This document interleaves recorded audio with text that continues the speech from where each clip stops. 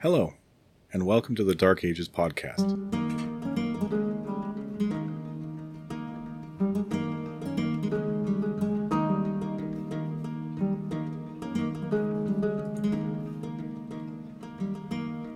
Episode 1, Origo Gothica.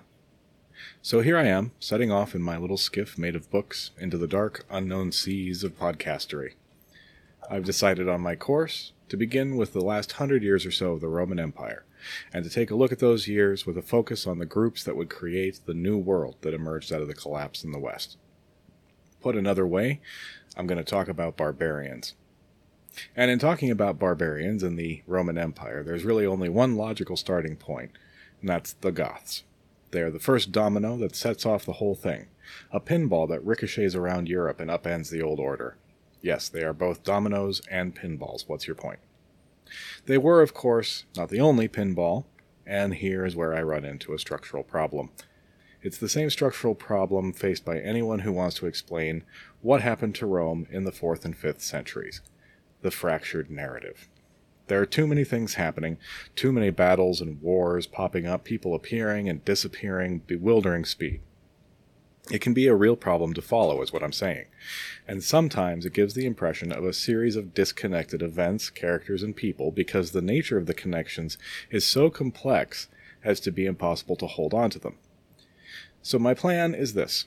I'm going to talk about the Goths for 3 or 4 episodes, where they came from, what they did, how they moved around inside the empire, and how they affected it.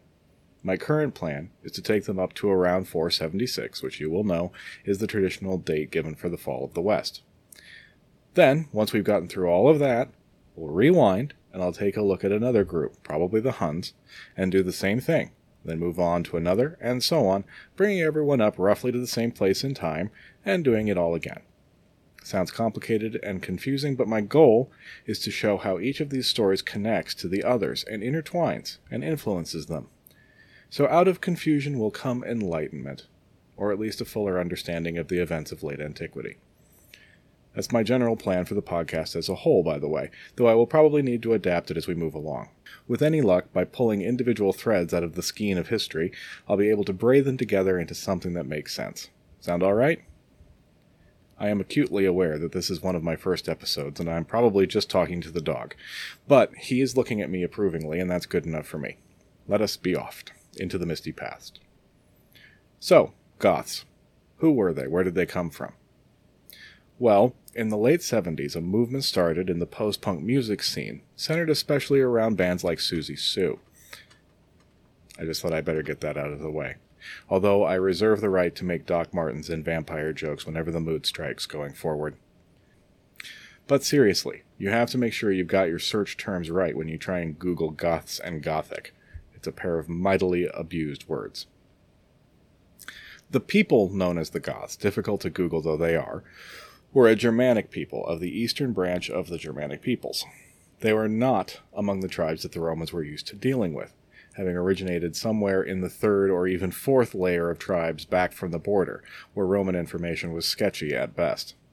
The story they told themselves, that is, the Goths told themselves, as related by Jordanes in The Origin and Deeds of the Goths, is that they came from an island known as Skansia, that would be modern Sweden, and left that land under the leadership of a king called Berig to cross the Baltic Sea and settle in a place they called Gothiscandia, which would be the coastline of modern eastern Germany and Poland, Pomerania, around the mouth of the river Vistula. I have good news and bad news about that origin story. The good news is that archaeology suggests the appearance of a culture along the coast of the Baltic at just about the right time to match up with the Jordanes story around the end of the 1st century. The bad news is there are no corresponding finds across the way in Sweden that suggest a strong link like you would expect in a large-scale mass migration. There was contact and trade across the Baltic, and had been since the Stone Age, so the more likely scenario is that traders and farmers and their families began to migrate across in small groups, and settled and adapted to their new environment and neighbors, until there were enough of them, and they were changed enough to become a new cultural group. The story about King Berig is probably just that, a back formation that the Goths created to provide themselves with a point of origin. That culture, identified by archaeologists, is called the Veilbark culture, by the way, and it's pretty well accepted that veal bark is synonymous with the early Goths. One of the interesting features of it is that they practiced a mix of both cremation and inhumation, that is, burial of the dead, and that their dead were not buried with weapons. Other grave goods sometimes, but never weapons. Apparently the ancient Goths had no more battles to fight once they had slipped their mortal bonds. Those two features remain pretty consistent as the culture grows, changes, and spread. And grow, change, and spread it did. Within a few generations, the Goths outgrew the ability of their forest farms to feed them, and began to put pressure on their neighbors. Competing for land, they pushed south and east, and pushed several of their neighbors off their lands, most notably the Vandals, who were already well established in Central Europe, and were forced to relocate. We can see that in the archaeology as well, as the veal bark culture spread at the expense of others up the Vistula River mainly. The Vandals, by the way, have an archaeological culture associated with them as well, and as soon as I learn to pronounce it, I promise I will tell you all about it. All of this dislocation, people bumping up against each other, probably helped trigger the destructive Marcomannic Wars toward the end of the 2nd century, which tied down the Emperor Marcus Aurelius in Dacia for much of his career. The Romans didn't know about the Goths as the cause of these struggles, though. Not yet. Eventually those Gothic pioneers reached the edge of the forest zone, and stepped blinking out into the bright sunlight of the Pontic steppe. The vast expanse of pancake flat grassland that stretches north from the Black Sea and east from the Carpathian Mountains to wherever you care to draw your line, really. Southern Russia and the Ukraine, basically.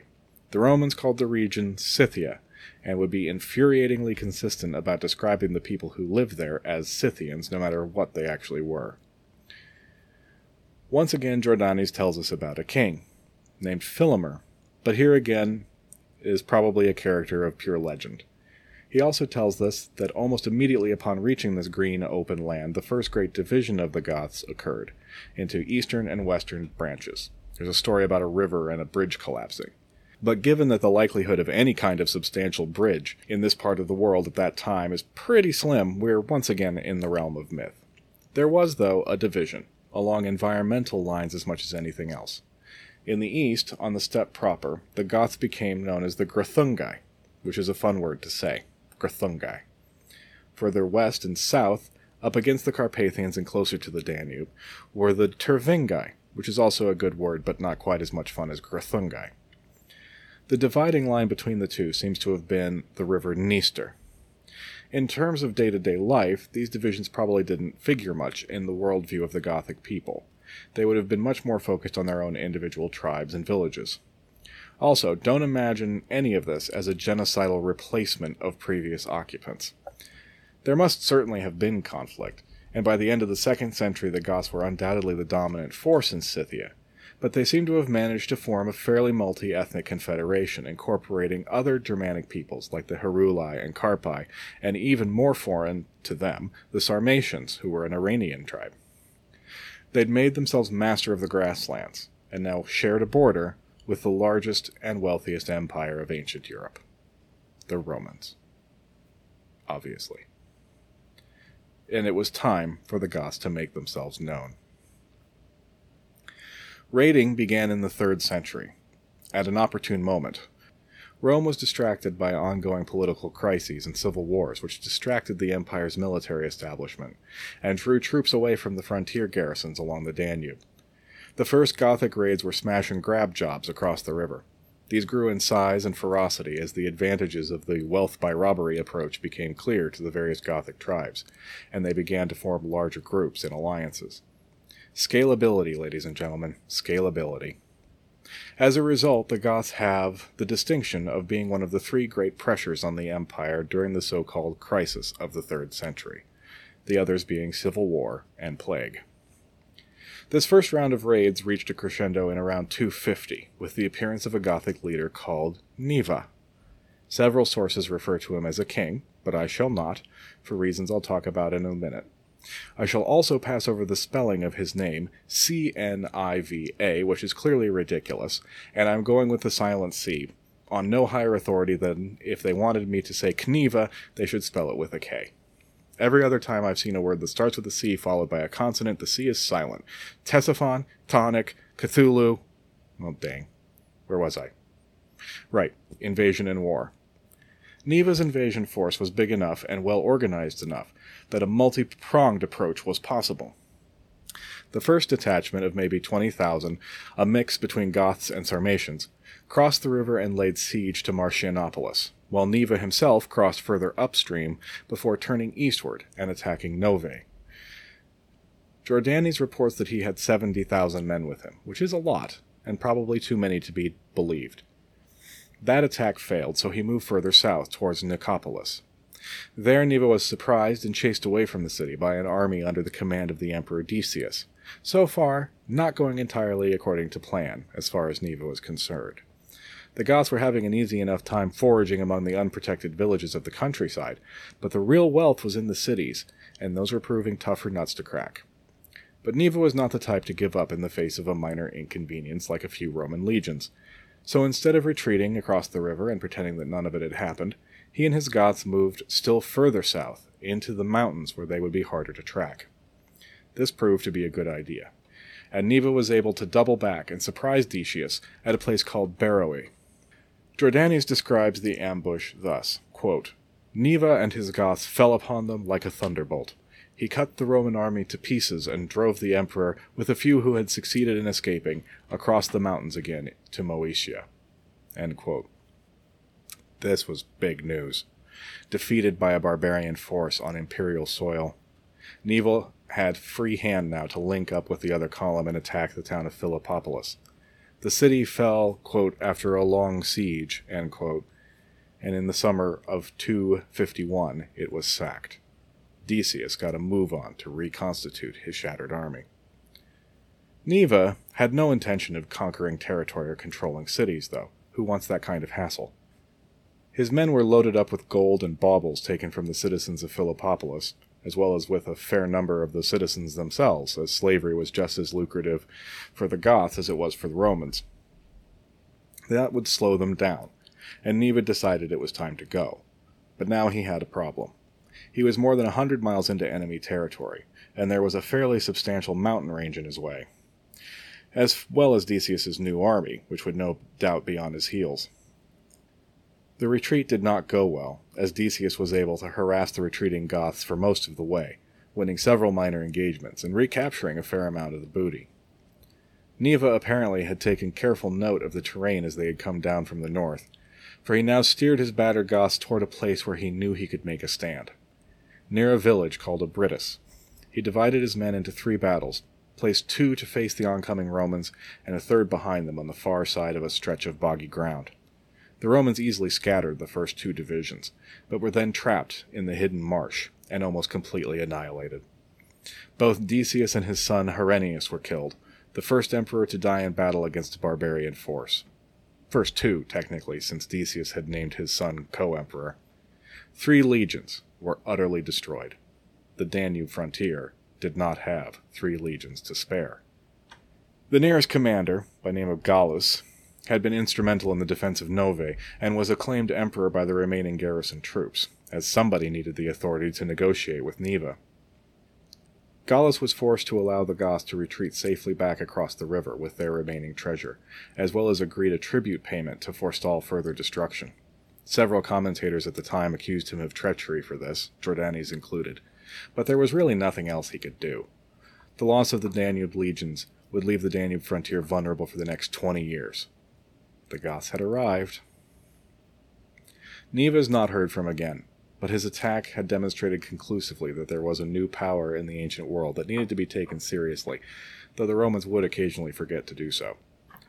The army was perpetually undermanned, pull troops away from the Rhine to man the garrisons along the Danube, and the West German tribes would act up, and vice versa, and the Persians in the east were always a worry as well. Added to that, an epidemic known as the Cyprian plague sapped the strength of both army and economy. The Goths raided across the river frequently, laying waste to Moesia and penetrating further south into Thrace. But they were beginning to run into problems caused by their own success. The lands next to the river were becoming depopulated. There wasn't anything left worth taking. So the Gothic raiders had to push further and further into the interior of the empire, daring to cross the mountains, which limited options for retreat down to only a few passes. The return journey, slowed down by loot, was becoming more and more perilous. They would eventually come up with a way around this problem, quite literally, by going to sea. The Greek trading cities on the Crimea were officially under the protection of Rome, but that protection was becoming as useless as a brass napkin by the 250s and 60s. These cities had ports, and these cities had boats, and had people who could use them. People who would be willing to provide passage to large bands of violent-looking men for the small price of keeping their various body parts connected to each other correctly. The first seaborne attacks by Gothic raiders fell on the Pythias, on the eastern coast of the Black Sea, which is in modern Georgia. It was a complete failure, as the ships simply dropped the Goths off and went home, and had the raiders not managed to commandeer other boats more or less by chance, they would all have been killed. The next year, the attack aimed slightly further south, at Phasis, and they kept the boats close this time. This attack also failed, but nothing daunted, the Goths took another shot at Pythias, and this time the city was unable to defend itself, as the emperor had withdrawn its garrison in the meantime. Shortly after that, the greatest prize of the year, the rich city of Trebizond, fell when its defenders were surprised and simply ran away. The Goths loaded up their ships with spoils and slaves, and sailed back home in triumph. I need to note that these pirate bands were made up of Eastern Goths, Greuthungi, and were not the same groups as those who were ravaging the Middle Empire. And like most Gothic raiding parties, they contained a substantial contingent of other Scythian peoples, most notably the Samaritans in the case of these Black Sea raids. The raids themselves continued year after year, soon touching the whole northern coast of Anatolia, and eventually forcing their way through the Dardanelles and penetrating into the Aegean in 268. The Western Goths had found a way onto boats by that time as well, accompanied by another tribe known as the Carpi, after whom the Carpathian Mountains are named. These later attacks were launched from the Greek cities at the mouths of the Ukrainian rivers, and the list of cities that fell, often by treachery, is a list of the great cities of the East. Nicaea, Nicomedia, Chalcedon, even Athens, and probably Corinth, Argos, and Sparta all fell to the Goths. In its response to all of this, the Roman state did not cover itself in glory. That may be excusable, as the crisis of the 3rd century was still ongoing and the imperial state was just barely keeping its head above water. But local power structures failed to serve their people just as comprehensively. Even in the massively successful sea raids, most of the bands attempted to return to their home territories on foot, which left them wide open to counterattack. In cases where spoils were taken back from the barbarian invaders, we hear of several cases where captives moved smoothly from Gothic captivity into Roman captivity to be sold as slaves to the profit of whatever local landowner happened to have captured them. Much of the more fungible loot simply disappeared into the pockets of local militia commanders. This was, of course, outrageous, and caused outrage at the time, but there was no possibility of redress. The imperial government was powerless, so it's perhaps not surprising that the Goths could usually expect help from the local populations, as they aimed to get some of their own back from the predatory and parasitic officials that ruled over them from the towns and cities. Paradoxically, the failure of the central government to protect its subjects led to more power accumulating in those predatory local powers, who could at least raise the militia in a timely manner. The Roman Empire was in very real danger of fragmenting into dozens of little city-states and fiefdoms, 200 years ahead of schedule. And it probably would have, had the Emperor Aurelian, not by sheer force of will, managed to arrest the death spiral. One of the pillars of that achievement, in 271, was his defeat of Canabaudes, who was the latest Gothic leader to make Moesia miserable. Aurelian drove Canabaudes out of Moesia, but then broke with his predecessor's policy and followed the Goths across the river to defeat him again on his own territory. Canabaudes and 5,000 of his men were killed, and the Goths were back in their box for the next 100 years. Aurelian did this, by the way, while on the way to a completely different war, which he also won, destroying the briefly independent empire of Palmyra and reattaching the Far East to the Roman world. He was an impressive dude, is what I'm saying, if I'm allowed to call Roman emperors dude. Probably not to their face. Now, I am aware that I have spent more than 3,000 words on the subject of the early history of the Goths, and have not even reached the date that is this podcast's nominal beginning point. I suspect that this kind of thing may turn out to be a habit. So for the remainder of this episode, I'd like to take a minute and talk about the culture and society of the Goths, so we have a better picture in our heads before we go on with the story. Okay? Source-wise, we have a far clearer picture of the Tervingi, the Western Goths, close to the Danube, than of the Grithungi. This is because, obviously, they were closer to the Romans, who wrote about them, but more so, we have the treasure of the Gothic Bible. The Bible was translated by the Goths' evangelist, a bishop named Ulfilas. I'll talk more about his life in the next episode, but he was, not to overstate, the man. He spoke Greek and Latin, and of course his native Gothic. He set out to translate the Bible for the edification of his flock, but in order to do that, he first had to invent an alphabet for them, which is quite a thing to do. Not all of his translation survives, but what we do have is a goldmine for scholars, both linguistic, obviously, but also for social information. Because looking at how Ulfilas chose to describe concepts in the biblical testaments gives us clues as to the structure of Gothic society. The whole territory of the Goths was called by them the Gothiuda, which literally translates as land of the Goths, but had a broader meaning in actual usage, meaning the whole lands over which they held authority, not just where they were actually settled. It therefore included all the non-Gothic people who were allied or subject to the Goths, and implied the Goths' protection for them. Theoretically, the Gothiuda could be under the command of a single Theudens, a king, essentially, but in practice no such position existed among them. Instead, there was a collection and confederation of tribal units, called kunja, or kuni in the singular. These were supervised by the Reichs, the chief. I suspect that the similarity of the Gothic Reichs with the Latin Rex is the reason a lot of contemporary Roman writers consistently call Gothic leaders kings, when they were in fact no such thing. The similarity between Reichs and Rex is coincidental, but I know what you're thinking, and yes, there is a connection between Reichs and the modern German Reich, which I assume you don't need me to explain further. I should pause to note, by the way, that most of this is coming from Professor Herwig Wolfram's History of the Goths, which is an exhaustive and occasionally exhausting work on the subject, and pretty much the standard, so thanks to Professor Wolfram. In times of trouble, the various kunja would send representatives to a council, and if the trouble was really bad, the council might elect a kindens. This is usually translated as judge, and interestingly, it's the title given to Pontius Pilate in the Gothic Bible. The judge held authority over the other chiefs, but it was not a hereditary position.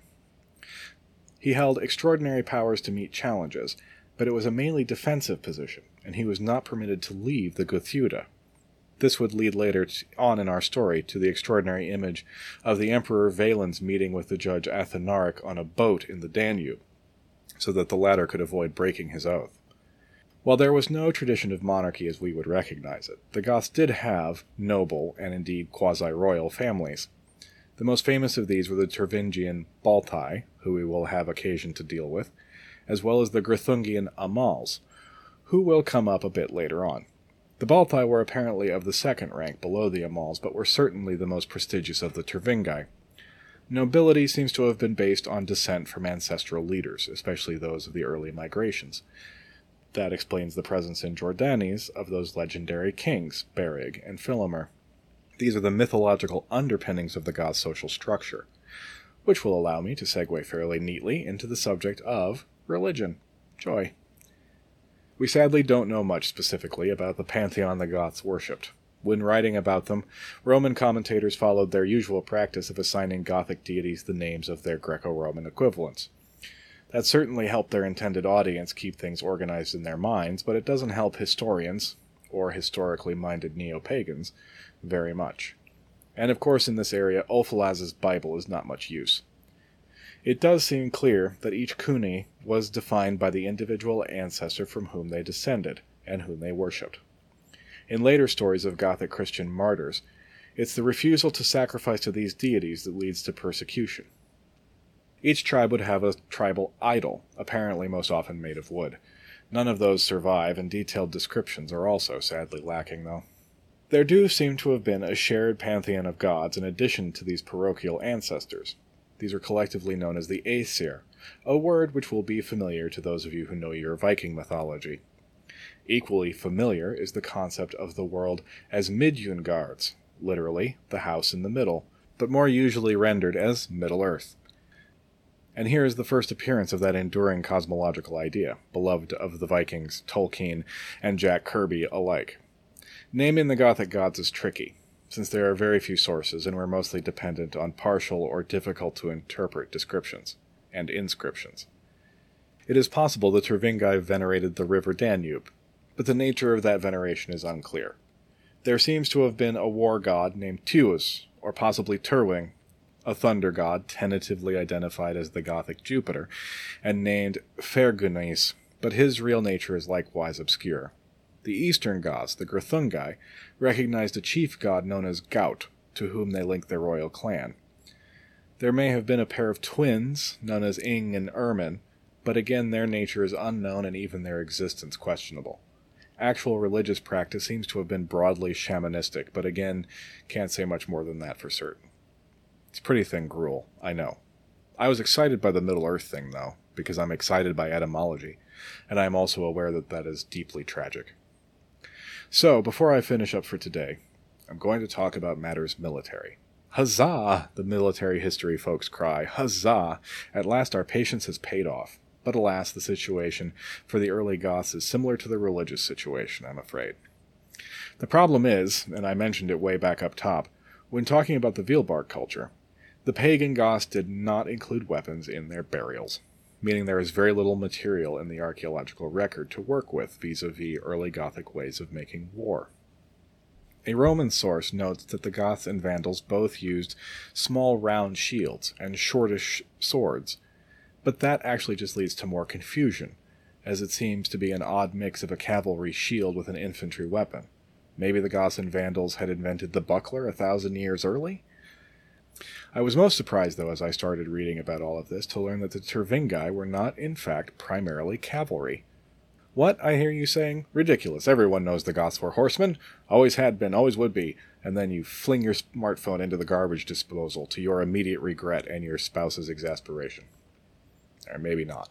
But if you had an image of Goths in your head, at all, there's a high likelihood of horses. But the Turvingi, the Western Goths who the Romans interacted with most frequently, were mainly heavy infantry. How about that? True, the Grithungi out there on the open grasslands of the Ukraine were indeed excellent horsemen. Just makes sense out there. They were not, however, a horse people, a distinction that I will explain in a future episode. So as far as we can tell from descriptions and a paltry smattering of excavated material, the Turvingian fighting man's loadout would probably include some kind of body armor, leather, quilted material, or a male shirt, called a brunjo in Gothic, a hilms, the helmet, a schildus, shield, a word which actually means split wood, and thus gives us a clue to its construction. By the way, my pronunciation is most likely profoundly wrong, especially on schildus. I'm conscious of how many weird ways K can be pronounced.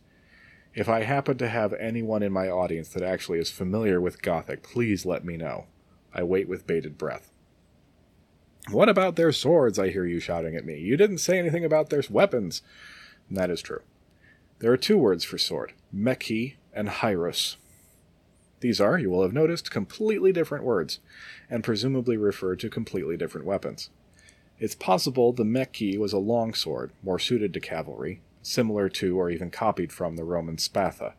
The hyrus may possibly perhaps be a short, one-edged sword, the ancestor of the later German sax or sayax, but that connection is tenuous at best. All we really know for sure is that there are two different words and that hyrus appears more often. Interestingly, no word appears in Ulfilas's Bible for the cavalry lance, though in the Goths' later history that weapon would become their signature. At this early stage, though, entirely absent. Bows were used but not mounted or massed, the way the Huns would use them, and were mostly used by the lower classes. And we know that at the watershed battle of Adrianople, the Romans, bogged down and surrounded, were pelted with large fire-hardened clubs, which for some reason seems like a much worse way to go than an arrow. What do I know, though? There is more to say about the organization of the army, and about how the Goths lived when at home, their social structure, and so on, but I feel like I've talked enough for one episode. Next time we'll pick things up with the development of the Goth society and organization during that period of peace that Aurelian imposed on them, along with the appearance and development of Christianity among the barbarians. Hopefully I'll be able to get to the entrance of the greatest threat to the Goths and destabilizer of the Roman order, the Huns. Check out the website darkagespod.podbean.com. I will try to get some basic maps and notes for this episode up so it won't look quite so bleak over there as it does at the moment. Unless you're listening in the future, in which case I'm sure all is excellent. You can follow the podcast on Twitter, @DarkAgesPod. Mostly I plan to limit that to announcing episode drops and sharing the odd fact that's too exciting not to share right away. Until then, everyone, thank you for listening, and ostendat Dominus faciem suam tibi, et miserator tui. Take care.